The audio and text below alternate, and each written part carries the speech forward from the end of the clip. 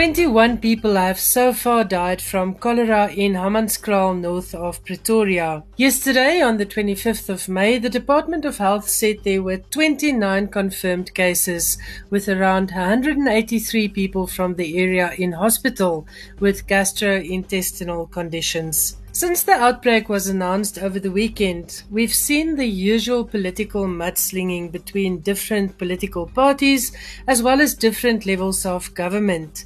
But as today's guests explain, all levels of government have been fully aware of the ticking time bomb at the Rooiwal treatment works near Hammanskraal, and they've known for almost 2 decades.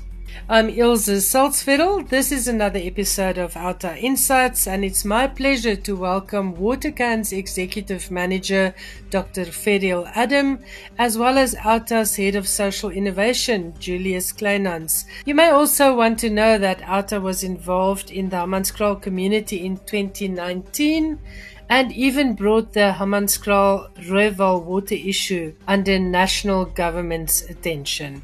So nobody can claim that they didn't know.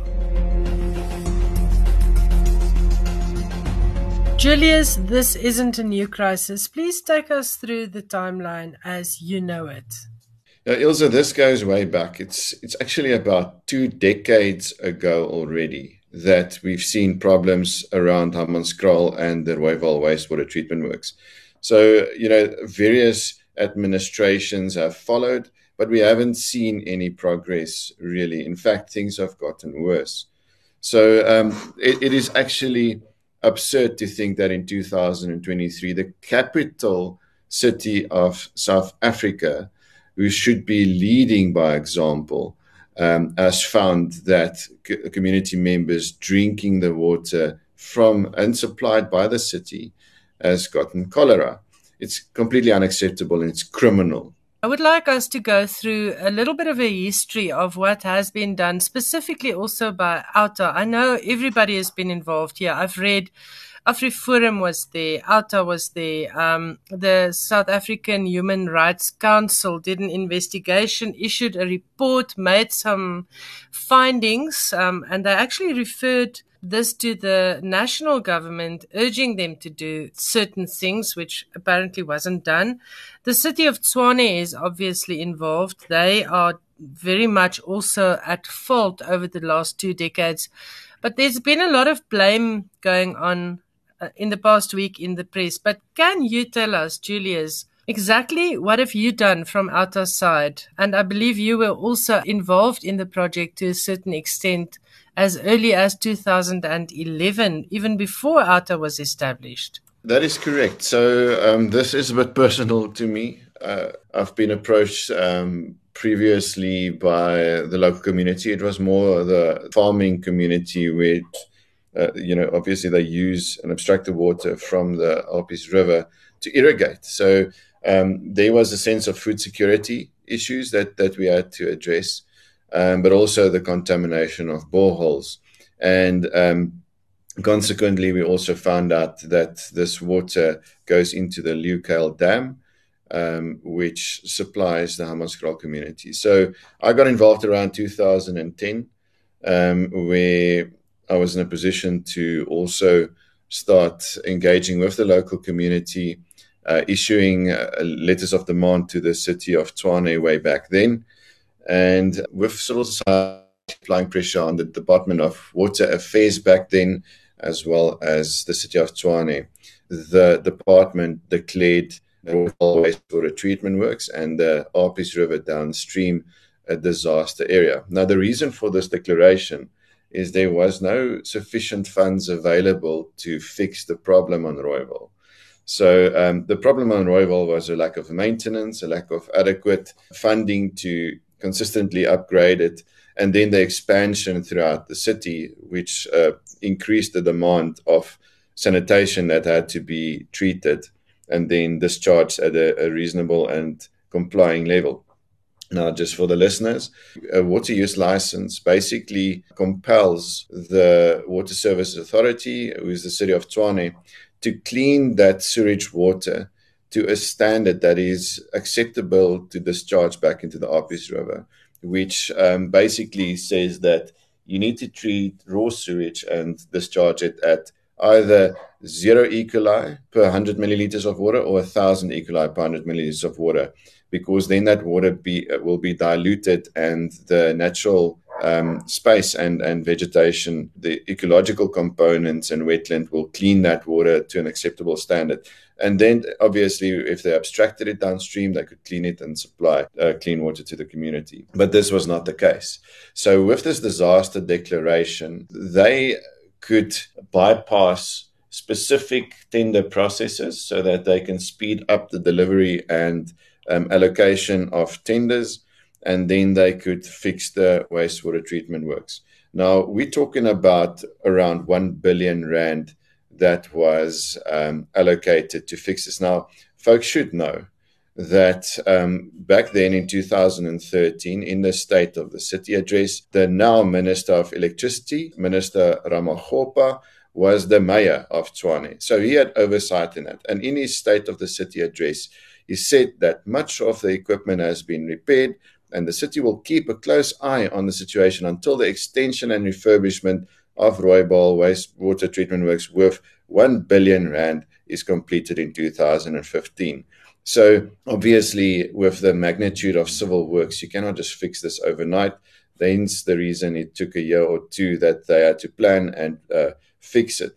But yeah, the funds were allocated, and I think year on year, you could see that there was funds allocated to upgrade the wastewater treatment works. But today, a decade later, we see that that was not the case. And the question now remains, who has been taking the money? Who's received it? What's happened with that? Is there any expansion? Were there any upgrades? Why are the Hammanskraal community still sitting in a position where they don't have clean drinking water? And now even worse, how on the watch of various municipal managers and mayors over the last decade do we find ourselves now where 17 people have lost their lives? It is unacceptable, and individuals should be held to account. This is not something that just opened overnight.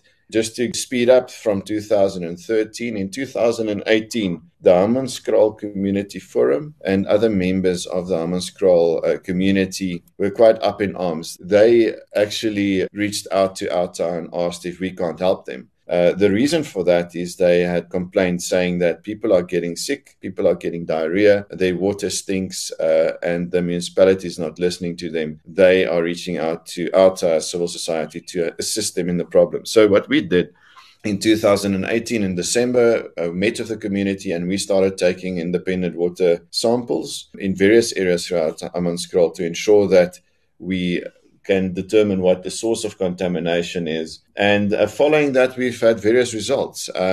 Firstly, in 2019, we picked up traces of E. coli and also nitrates. Now, this is usually from human excretion, so that is definitely a direct pointing to the wastewater treatment works contaminating the Apis River where the water comes from, which means that that water was not adequately treated by the drinking water supply system that was supposed to supply these people. And the city of Tshwane is responsible for that water treatment work. So we've issued a letter to the Department of Water and Sanitation back then, as well as to the city of Tshwane to respond. Funny enough, the city of Tshwane's mayor back then, as well as the city manager, said that our allegations are untrue and that the water was clean for the people.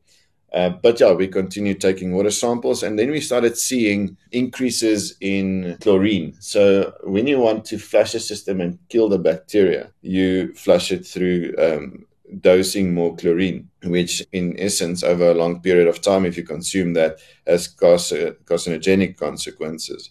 So we could then show and prove that the city knew about the contaminated water, but denied it in the public, obviously for political reasons. Not long after that, we could expose them again because we consistently took water samples every second to third week. And then we got the attention from the Department of Water and Sanitation. And I think, this sparked interest, whether it was because of political interests, because it was then a DA-run municipality and the ANC jumped on the bandwagon, we don't know. But we trusted that the Department of Water and Sanitation will intervene. And not long after that, the South African Human Rights Commission has also joined in on that battle, and they issued a scathing report against the city of Tshwane. But in that process, when we started issuing these letters of demand, the city of Tshwane started mobilizing water trucks to get adequate and clean water to the people, which we believe was good as a short-term solution, so we could get drinking water to the community of Hammanskraal. But I think we made a mistake, sadly, and it shouldn't have been a mistake. We trusted that the Department of Water and Sanitation and South African Human Rights Commission's intervention will be adequate. So that's when we said, okay, we've done what we needed to. Now let's hand it over to these institutions. We've seen, following that, commission of inquiry by Parliament and a lot of back and forth between political parties and political spats in the media. OUTA was instrumental in taking a Hammanskraal representative to Parliament to go and explain the situation. Am I correct? Yes, absolutely. We facilitated that, and we also facilitate engaging with the Mayoral Committee of Tshwane, which we were invited to, which had the whole delegation. And for the first time ever in my career, I saw consensus around the table between political parties that the situation in Hammanskraal was unacceptable. And we were thanked for the work there, which was quite precious. But, sadly, no one should be doing this kind of work. Sufficient drinking water is a basic human right. And we see that in general in South Africa, this right's not being protected. And unfortunately, I suppose the lack of accountability is the root cause of the problem here, because we need to see individual accountability. Otherwise, we won't see a different change in this. Ferial, I want to ask you, this crisis in Hammanskraal is really, really sad. It is one of the things that we shouldn't ever have to experience as a nation, but it's not isolated. Am I correct? We've seen cholera outbreaks in other parts of the country, and if I read the newspapers, it looks like we're sitting on a time bomb. Completely agree with you, Ilse. I mean, I think that what is happening in Hammanskraal is an example of what can happen around the country. Now, bearing in mind that cholera is not always caused by polluted water, it spreads very fast. So it could be that one person is ill and then they spread it through contact. It can also be spread through food. But I think given the state of our wastewater treatment works across the country and the amount of sewage pollution that's flowing into our rivers and streams, then yes, we are definitely sitting on a time bomb. You are a water activist. You've been a water activist for a long time. What are some of the main problems that you see in South Africa? Is it normal people polluting? Is it factories? Is it municipalities not doing what they should be doing? Or is it a combination of all of this? It is definitely a combination of everything if we're looking at our water situation. So let's start with all of it, right? Julius has spoken about the fact that people need water user licenses. The first thing is people are using water without proper licenses. They are also allowing effluent into rivers and streams that they're not supposed to be doing. Now, the problem with that is it lies with government because there isn't adequate checks and balances in place. There's not enough enforcement. So we're not holding people accountable. The second, so that's industry, that's the private sector that is polluting. You also have ordinary citizens, for example, who think our stormwater drains are a dumping site, who think our rivers are a dumping site. And they can do that because no one is holding them accountable either. But at the moment, Ilse, the biggest polluter in our country right now is local government because of wastewater treatment works that are not working properly or not functioning properly across the country. And so they have become the worst polluter right now we have in South Africa. What can be done by normal people to put the pressure on government that we need to be able to have water security? Because if I read the newspapers and listen to you guys at OUTA and WaterCan, then I get a sense that water security is at stake here. I do agree with you. Water security is at stake. And I think what can people do? OUTA has established two things. One is WaterCan, which is the Water Community Action Network. We also have the Community Action Network. And I think an important part of that is for us to get more involved in the discussions around the IDP and the budgets around local government. And, Julius can tell you about the amount of wastage that is happening at local government level. So I think that's the one thing, is how do we as citizens monitor how money is being spent? But I think also, we need to demand that the maintenance and the funding that is supposed to be set aside for maintenance of our infrastructure is done. That has not been done very well for over a decade, if not longer. So we're sitting with, you're right, with failing infrastructure. And my concern is that the present government and all parties, I'm not saying it's one party, I'm saying it's all parties, it's government, think that we need to build bigger and newer to deal with what's going on right now in our country. And that's not the way to deal with it. We need to continuously repair and fix and maintain. There are instances where, yes, we have to build completely new wastewater treatment works. But I think there are some that's just being mismanaged, and we can fix that. We've also seen corruption in the case of City of Tshwane and the Hammanskraal crisis. I read that 252 million rand was given to Sodi, a guy that is implicated in the asbestos scandal in the Free State. So he's implicated already in state capture, but yet he was given another 252 million, which then escalated, interestingly enough, to 292 million rand. And he only completed half of the work, but was paid the full amount in advance. So corruption is at play here as well. Would it help to criminally charge cities and municipal managers and officials that are dumping us in this mess?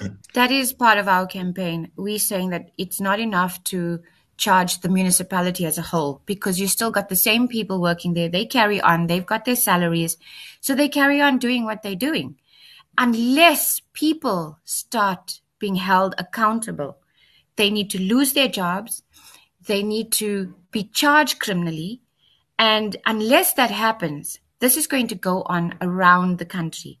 But also, Ilse, the private sector must also be held accountable. I mean, corruption is a two-way street. So both sides need to be held accountable. It is atrocious that, given what is going on in Hammanskraal, where people lost their lives with cholera, that not one person has said, actually, I need to resign. I believe the 5 officials implicated in awarding the bid to Edwin Sodi has been in disciplinary hearings since February. Criminal charges were laid against them in December, but we haven't seen any action on that. They haven't resigned, like you say. They haven't lost their jobs. They haven't appeared in court. We don't even know their names. Exactly. And the access to information, the secrecy that happens around even simple things like testing water. Like, let us know. You say you tested the water. You say it's clean. Can you share the results? Can we read the results? That kind of secrecy is the downfall of our government at the moment, local government, provincial and national. It's about having civil society needs access to information. As public, we have a right to the information. So yes, I completely agree with you. But also, we know that, some of these criminal charges, etc., take time, but it needs to happen. So that's a step in the right direction. But it mustn't be the fall guys. It mustn't be the junior managers or the middle managers. It must be the senior managers. It must be the person that has oversight. And in some instances, the mayors must be held responsible and the municipal managers must be held responsible. I'd like to add to that, if I may, Ilse. We've seen recently, and this is good progress, but the problem we're talking about today is in most municipalities. I can tell you that about 95% of wastewater treatment works in this country is not compliant. So our rivers and dams are being polluted quite immensely. And recently we've seen in the Tabatswayo municipality, it's Leidenburg, as well as the Rand West municipality, where criminal charges were laid against the municipality because of the pollution. However, when these municipalities were found guilty, they were fined 10 million rand. And what Ferrell's talking about is we shouldn't charge municipalities. We must charge the accounting officer, which is the municipal manager, and those people who have oversight and who are responsible for negligence when it comes to the contamination. Because it's not fair that a municipality must pay a fine, because at the end of the day, it's the ratepayer that has to foot the bill. And that is unacceptable. So for as long as we don't see individual accountability, we will not see a difference. And our criminal law in the water and environmental legislation is quite strict. You know, for something like this, a municipal manager should be sitting 5 years to 10 years in prison or get that fine themselves. And I think that's what we all need to push hard for. I want to ask you about the Vaal river pollution. That's been in the news, but like with all South African crises and scandals, we tend to forget about the last one when we hear about the new one. At one point, the South African Defence Force was called in to come and save the Vaal. There was a lot of money promised. I don't know if any of it was actually allocated. But I know that the municipality of Mfuleni, for instance, they also have big problems with clean water and with water treatment plants not working. What's happening there? Do we have any idea?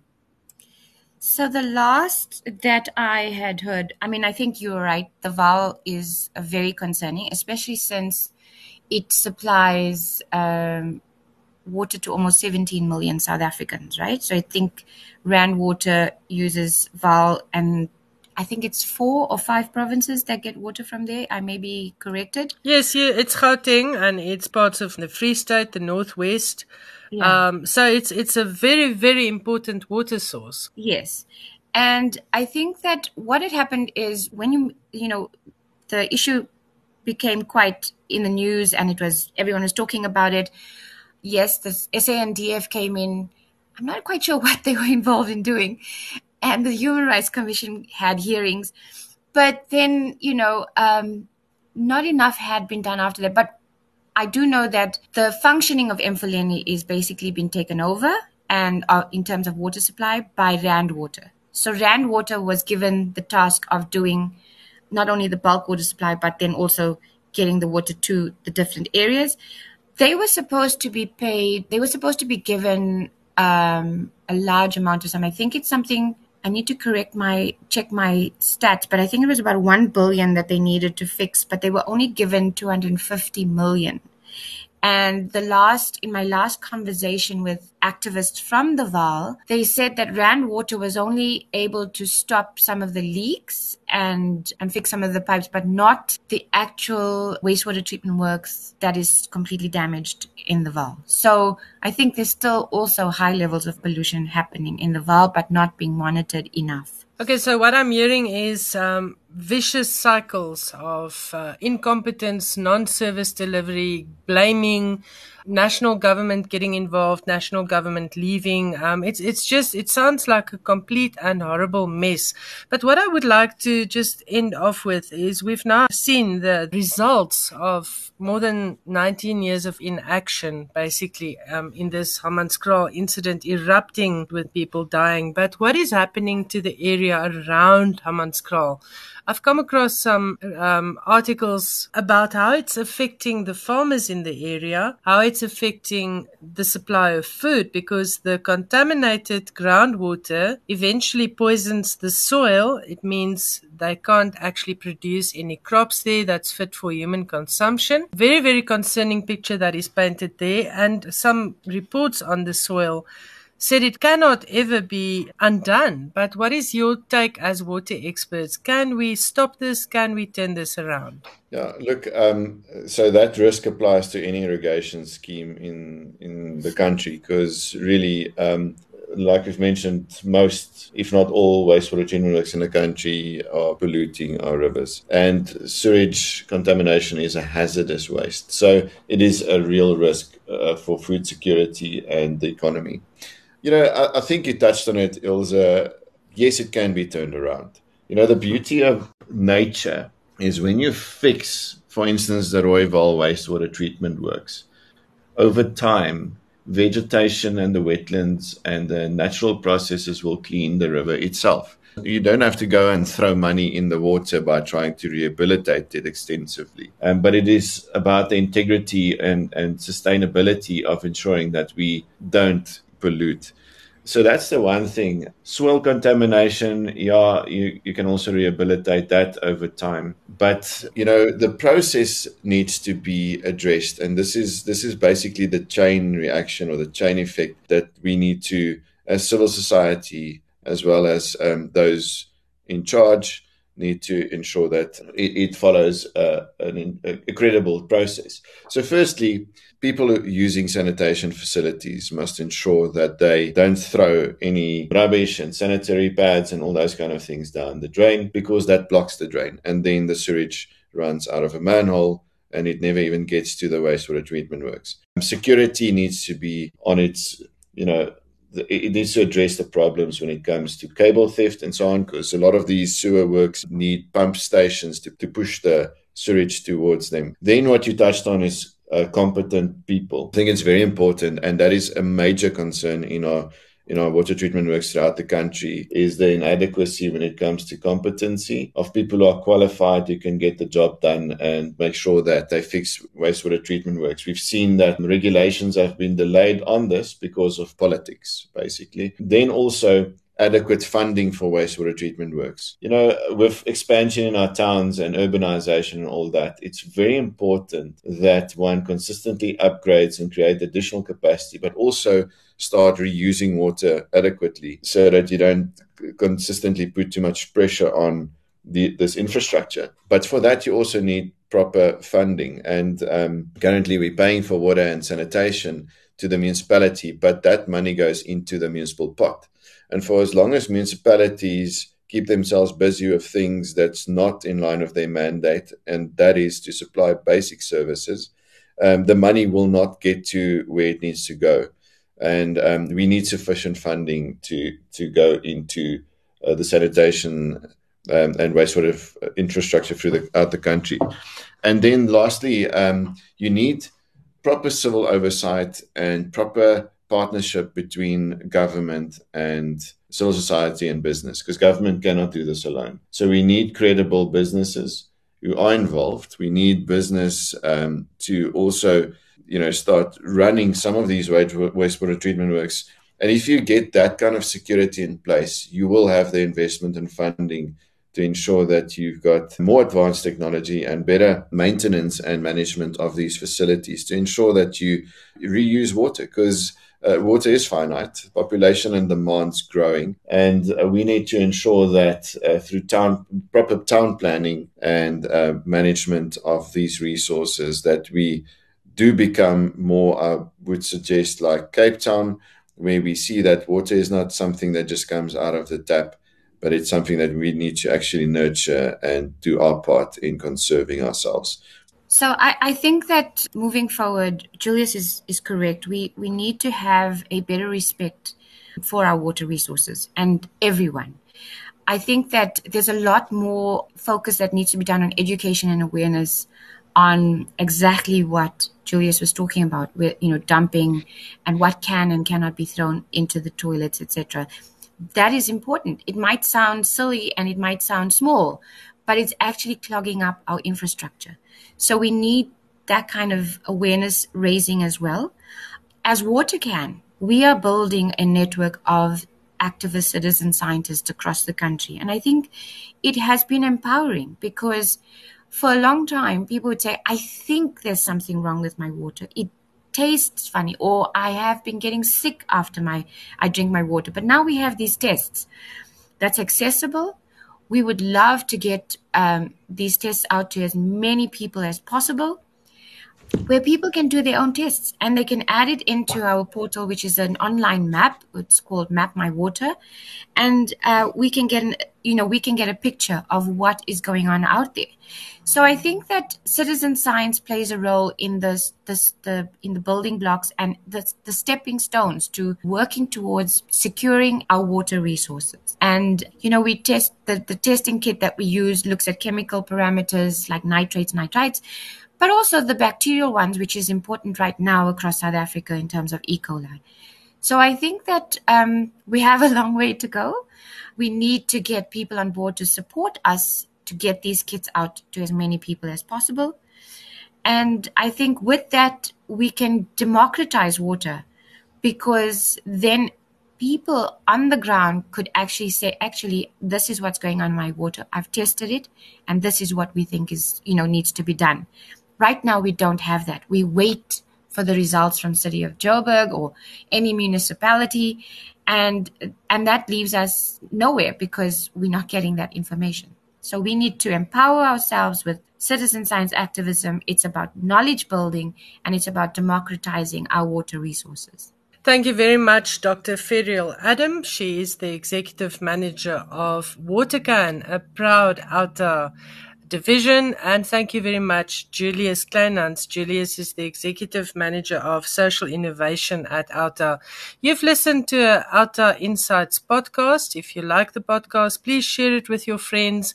And please remember that OUTA and WaterCan is dependent on public donations to do our job. So go to www.outa.co.za to contribute to OUTA, and you can also check out WaterCan's work and donate to them by going to their website watercan.org and follow us on social media.